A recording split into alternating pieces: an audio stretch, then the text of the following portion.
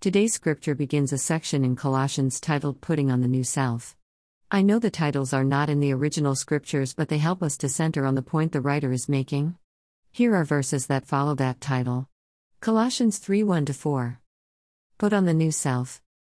3 If then you have been raised with Christ, seek the things that are above, where Christ is, seated at the right hand of God. 2 Set your minds on things that are above, not on things that are on earth. 3 For you have died, and your life is hidden with Christ in God. 4 When Christ, who is your life, appears, then you also will appear with him in glory. Paul was seeking to reassure the Colossians Christians that their lives were changed forever when they came to know Jesus. If they had accepted Jesus as their Savior, then he is their master and his kingdom is most important. Their perspectives on earthly things are not the most important anymore. He encourages them to set their minds on things above. This means to make a conscious choice to follow Jesus, to walk in his light and obey his commandments.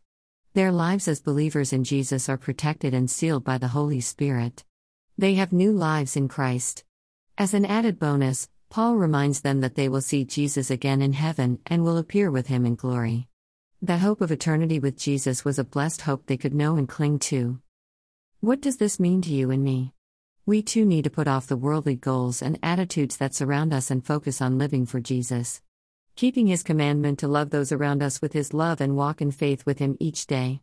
The idea of setting our minds on things above is essential for us as believers too.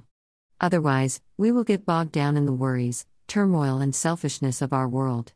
Cling to the hope of Jesus' return and being with him in glory. That is an image worth holding on to and waiting for.